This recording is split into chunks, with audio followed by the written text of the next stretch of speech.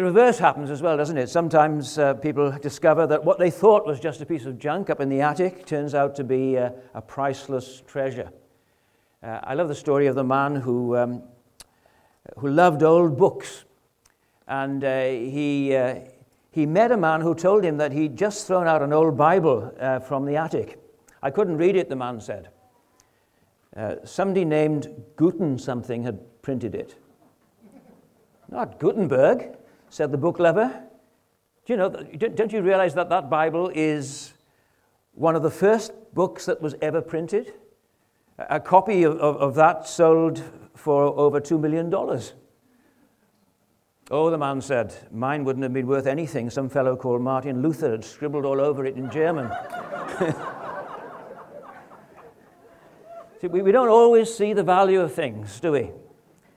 Our culture places a very high price tag on things that are really worthless and throws away things that are really valuable. Isn't that right?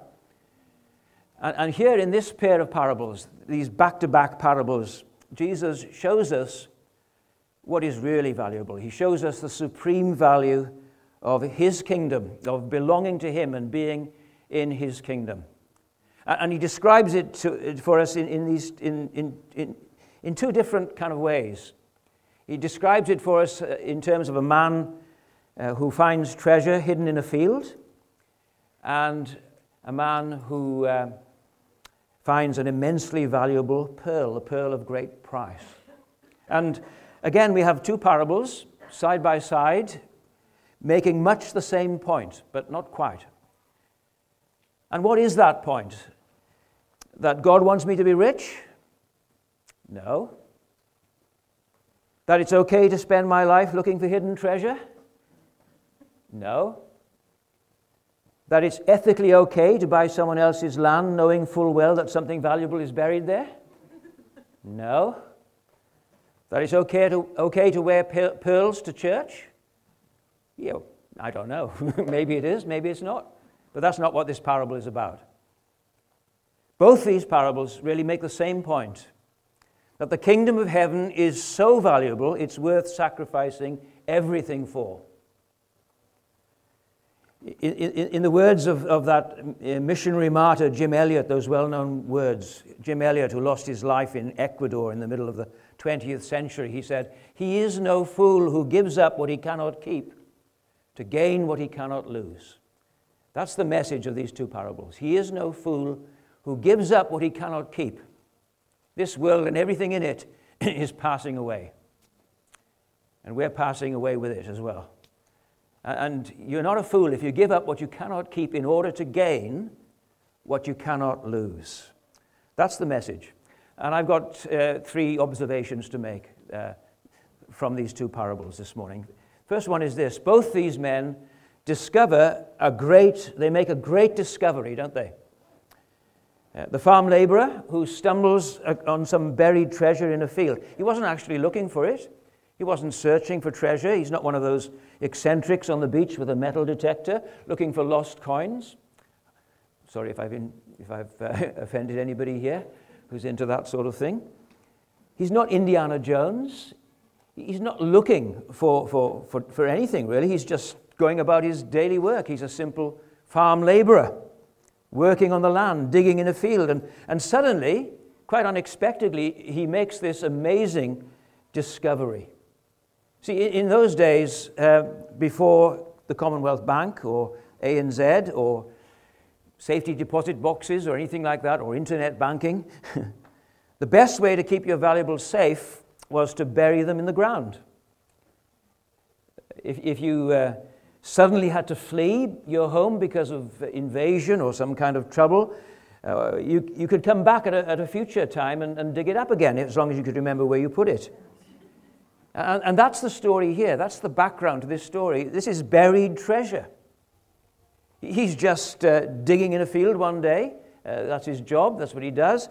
And his spade strikes something solid, and he can't believe his good fortune. He struck gold. It's what we all dream of, isn't it? Having that, no, we shouldn't say that. Having that ticket in the lottery, but we don't do that, do we? But we all dream about striking it rich. And it's a dream come true for this man. Suddenly, unexpectedly. And the merchant, the dealer in precious stones, whose business it was to buy and sell them, he finally finds what he's been looking for all his life. The pearl of great price. He always knew that it was there. He always knew that it existed, and now he's found it. But it's far too valuable for him just to add it to his collection. He's going to have to sell his whole collection in order to purchase this one priceless pearl. You see, both these men, in different ways, make an amazing discovery, and that's my first point by way of application this morning. There's a treasure to be found in Jesus. Do you realize that? That there are riches in Christ which cannot be found anywhere else. Think about it for a moment. Pardon for sin. Peace with God. Power to live. Power to live by. The very power of God, the Holy Spirit living in you. Protection from the evil one. The presence of God in your life. Purpose and meaning to your existence. All that and much more is in Christ. Have you discovered that? Jesus is telling us, he's speaking to us here of immense riches. Riches untold. For you know the grace, Paul says in Corinthians, for you know the grace of our Lord Jesus Christ, he says, the generosity of our Lord Jesus Christ. That's what grace means. It's God's generosity to us. It's God's generosity to those who deserve nothing but his angry punishment because of their sin. For you know the grace of our Lord Jesus Christ, Paul says to the Corinthians, that though he was rich, yet he became poor, so that by his poverty you might become rich. See, that's the buried treasure, isn't it? The world looks at the cross of Christ. It doesn't see anything there to attract it. It's buried there, isn't it? This treasure. That through his poverty, you might become rich. That's the gospel. That's the pearl of great price. Have you discovered that, my friends? Have you seen who Jesus really is? Have you just begun to appreciate the depths that he has gone to for you in order to put you right with God? Have you begun to appreciate what he has done for you on the cross? See, what is this treasure? Is to have Jesus in your life as your King and Savior. Paul discovered that on the Damascus Road, didn't he? He wasn't looking for the kingdom. He stumbled across it. He didn't see any beauty in Jesus to desire him. He didn't put any value on Jesus. The reason he was coming down to Damascus was to try and to stamp out this fledgling movement, this Christianity. He was coming down breathing out threatenings and slaughters, we're told, against the people of God. He didn't see any value in Jesus. He didn't put any worth on him. He didn't see any beauty in Jesus. And yet on that day, on the road to Damascus, he made a great discovery. He describes it for us in Philippians chapter 3. He gives us his testimony there. He does that in a number of places. But here in Philippians chapter 3, he describes what it was like for him, thinking back to that day on the road to Damascus, speaking in the past tense. This is what he says: whatever gain I had, and boy, he had a lot going for him, didn't he? He was a member of the Sanhedrin. He was a Pharisee. He was an academic. He studied under Gamaliel. He had a lot going for him. But he says, whatever gain I had, I counted as loss for the sake of Christ. But then, if you look these verses up in Philippians chapter 3, verses 7 and 8, mid-sentence, he switches to the present tense. Mid-sentence. He said, whatever gain I had, I counted as loss. That's the past tense. But then he says, Indeed, I count everything as loss. Now he's talking about 30 years later.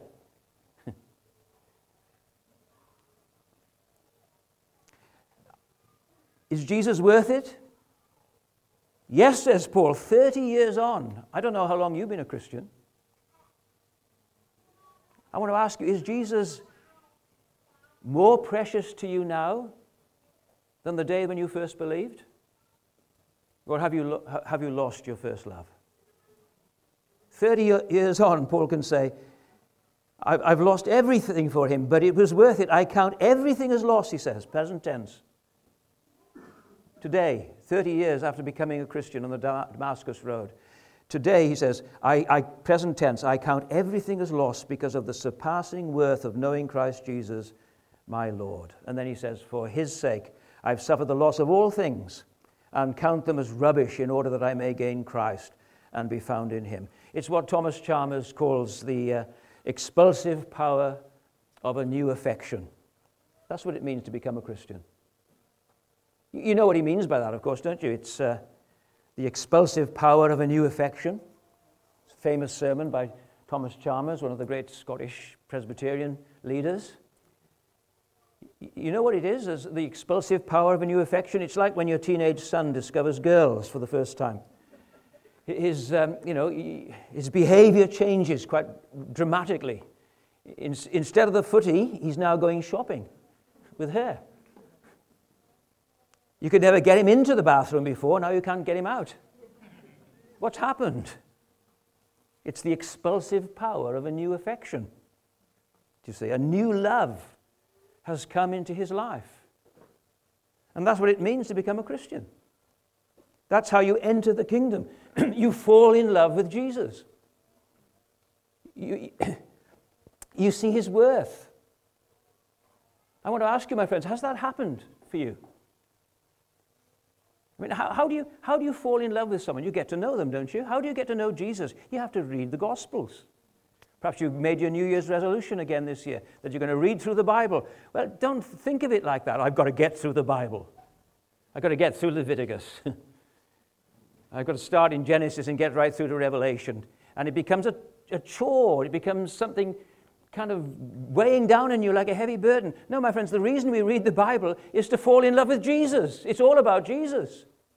So we get fascinated with him and entranced by him. And we see that the whole Bible is about him.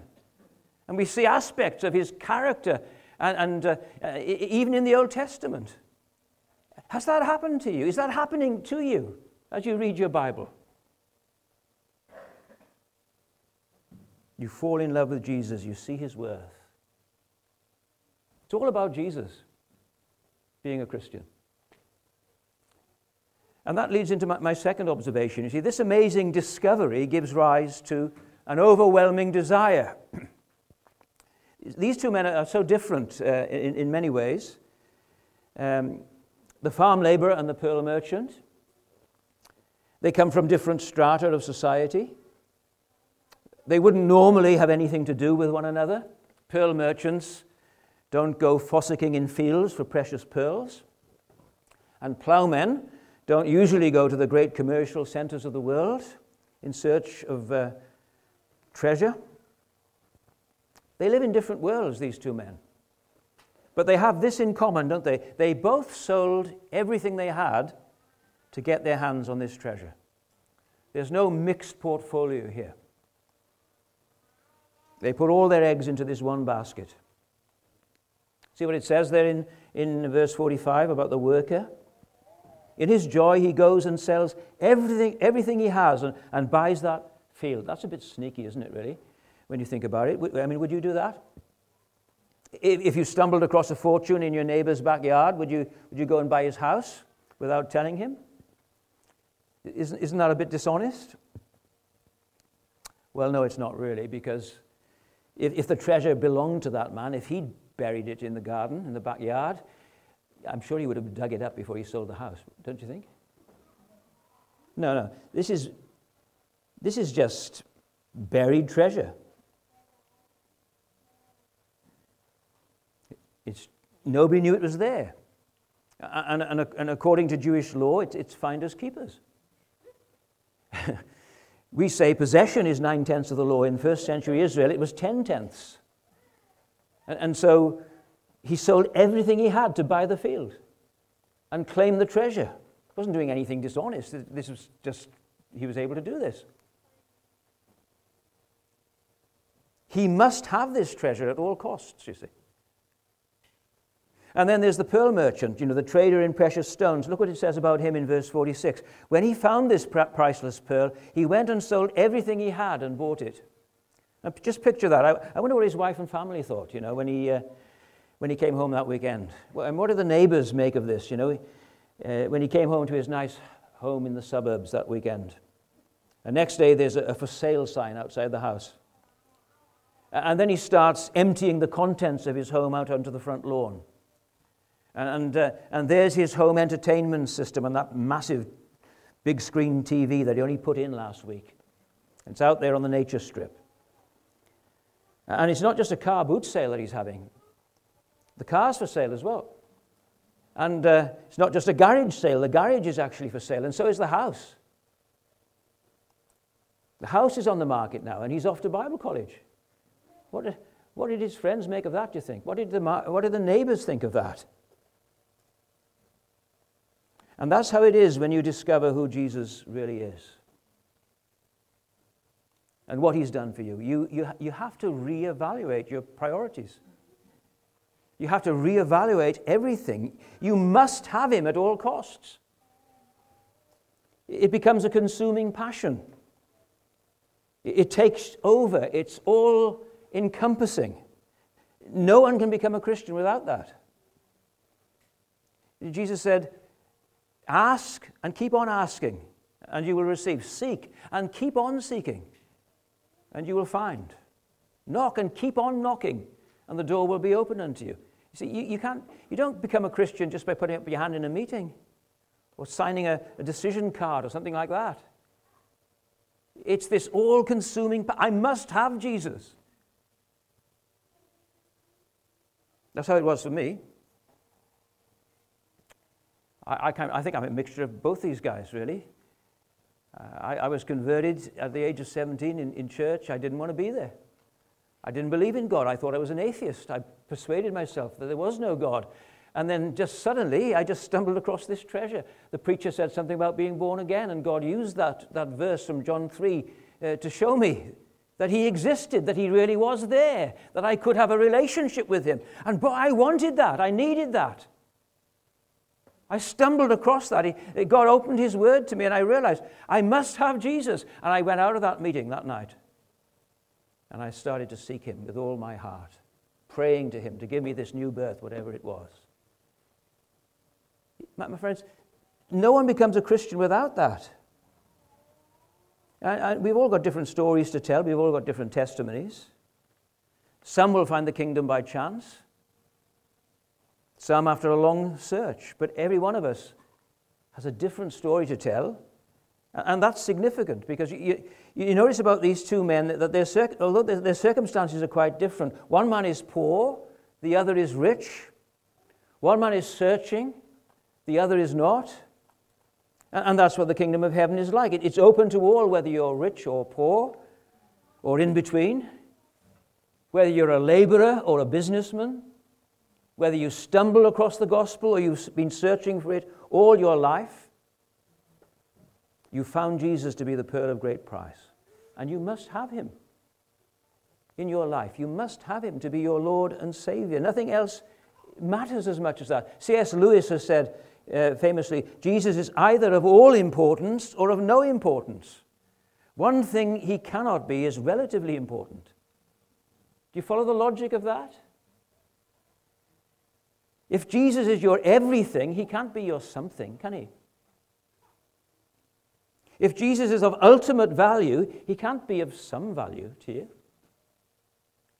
So let me ask you, what is Jesus worth to you? What is Jesus to you? Is he a get-out-of-jail-free card? Is that how you see him? Is that why you're a Christian? Out of fear? What is Jesus? Is he just kind of like an insurance policy against hell? Is that how you view him? Better believe in Jesus, just in case.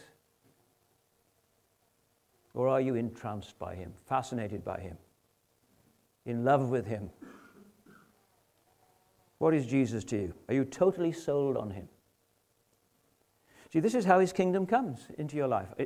A great discovery which gives rise to an overwhelming desire which calls for a radical decision. That's the third observation. Have you reached that point yet? Have you made that decision to sell all and follow Jesus? Both these men make a decision which changes the whole course of their lives. You can't say that you're a follower of Jesus and still be the same person as you were before you met him.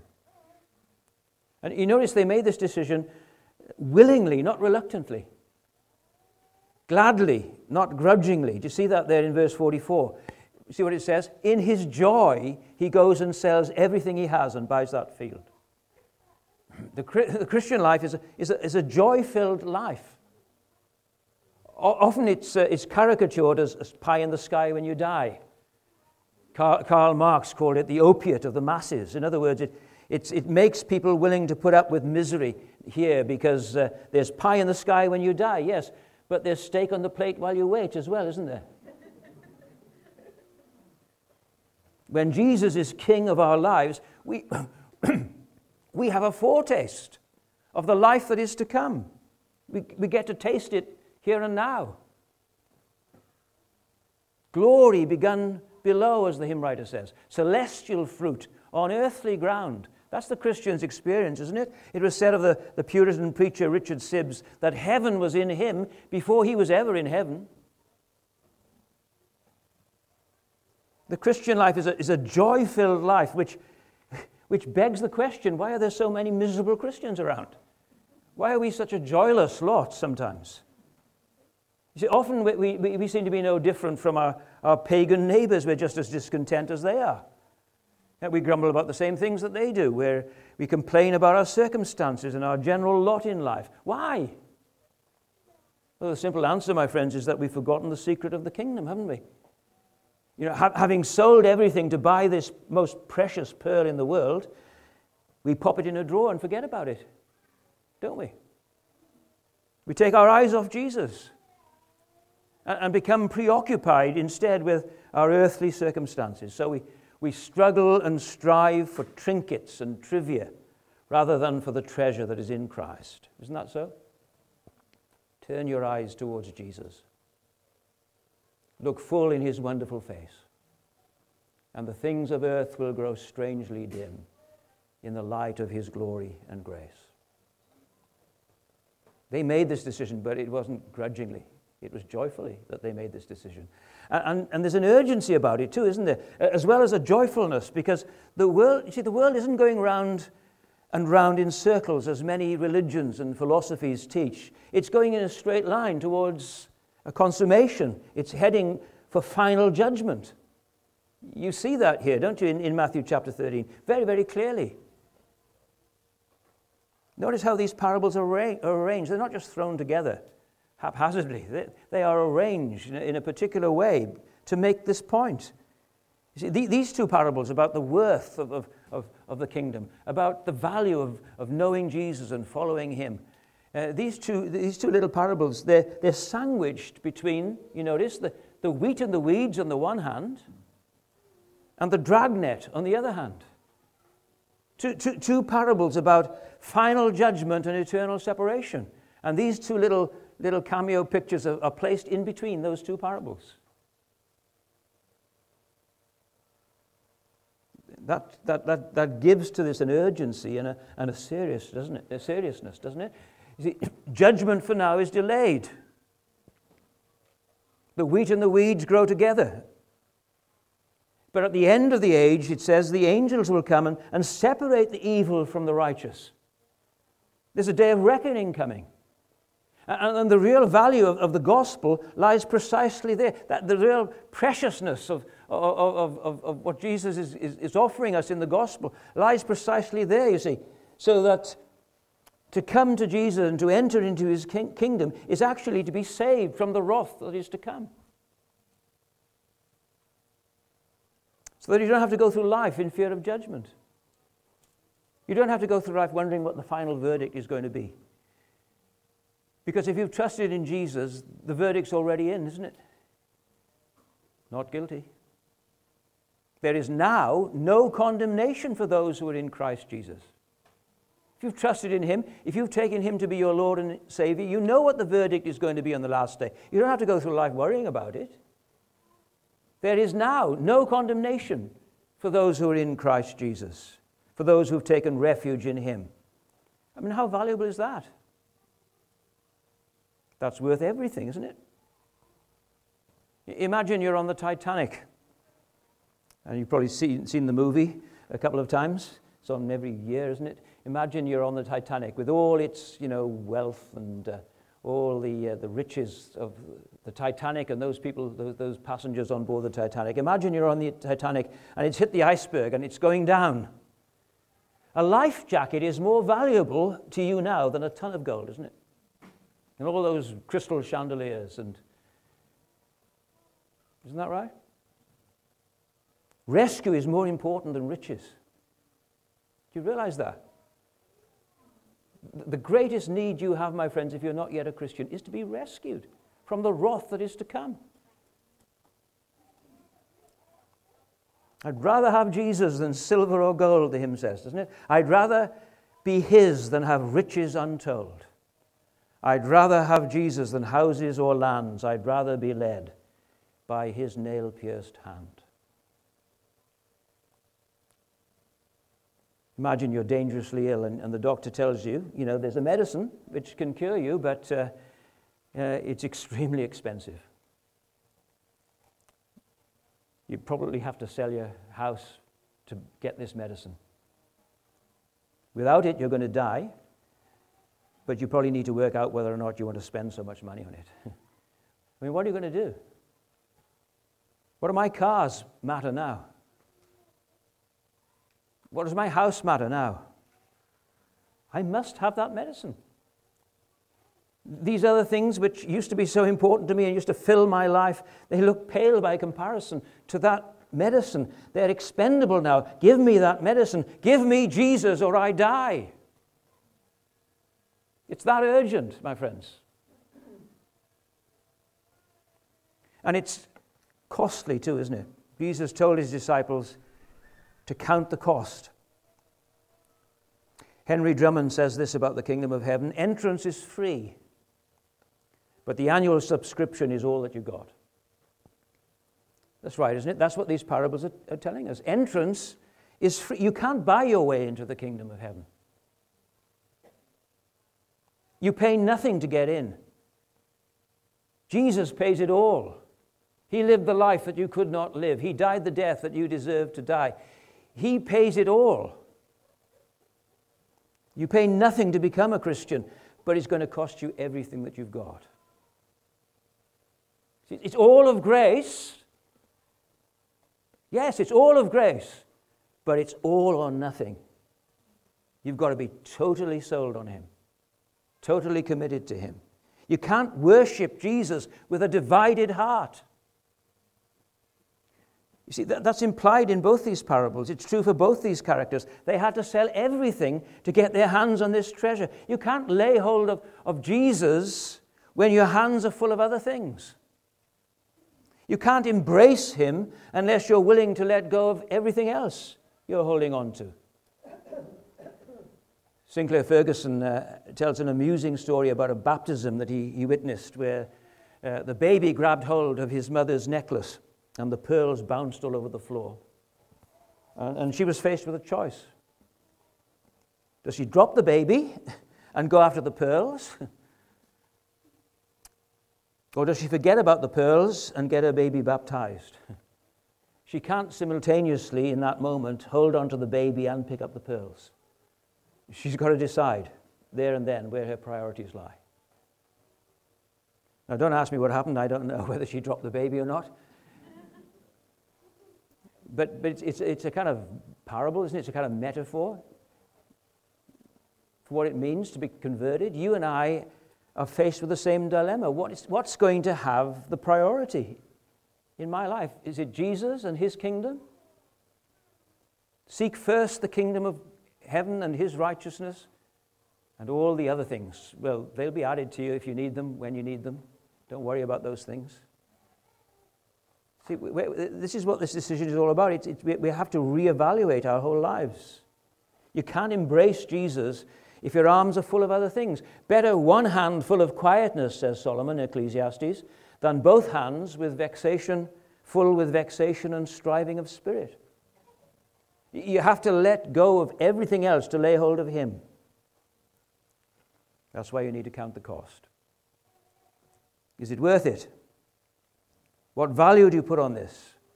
To have Jesus as your king, to belong to his kingdom, to be saved from the wrath to come. Moses faced that choice.